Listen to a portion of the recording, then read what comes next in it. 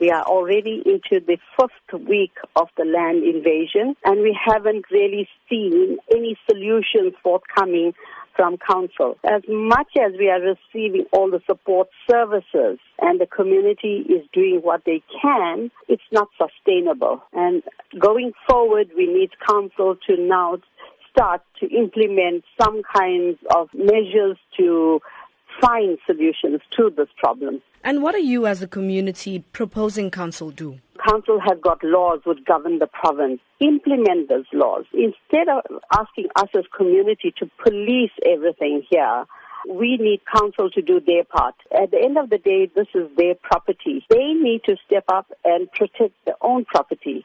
To start off with, they need to put in signage. They need to put in fencing. If it means they need to bring in their own security to protect this land, they need to do that. As a community, our job is to basically look after the normal stuff. This is impacting negatively on people's lives. This is already the 1st week of the land invasions. Day after day, we are being faced with this problem where invaders are coming in, digging trenches, marking off property, and we need to police that. And what are you suggesting as a long-term solution? As a long-term solution, council has to step in. They need to take control of what is going on. In other words, this is a criminal activity. Number one, it's not allowed.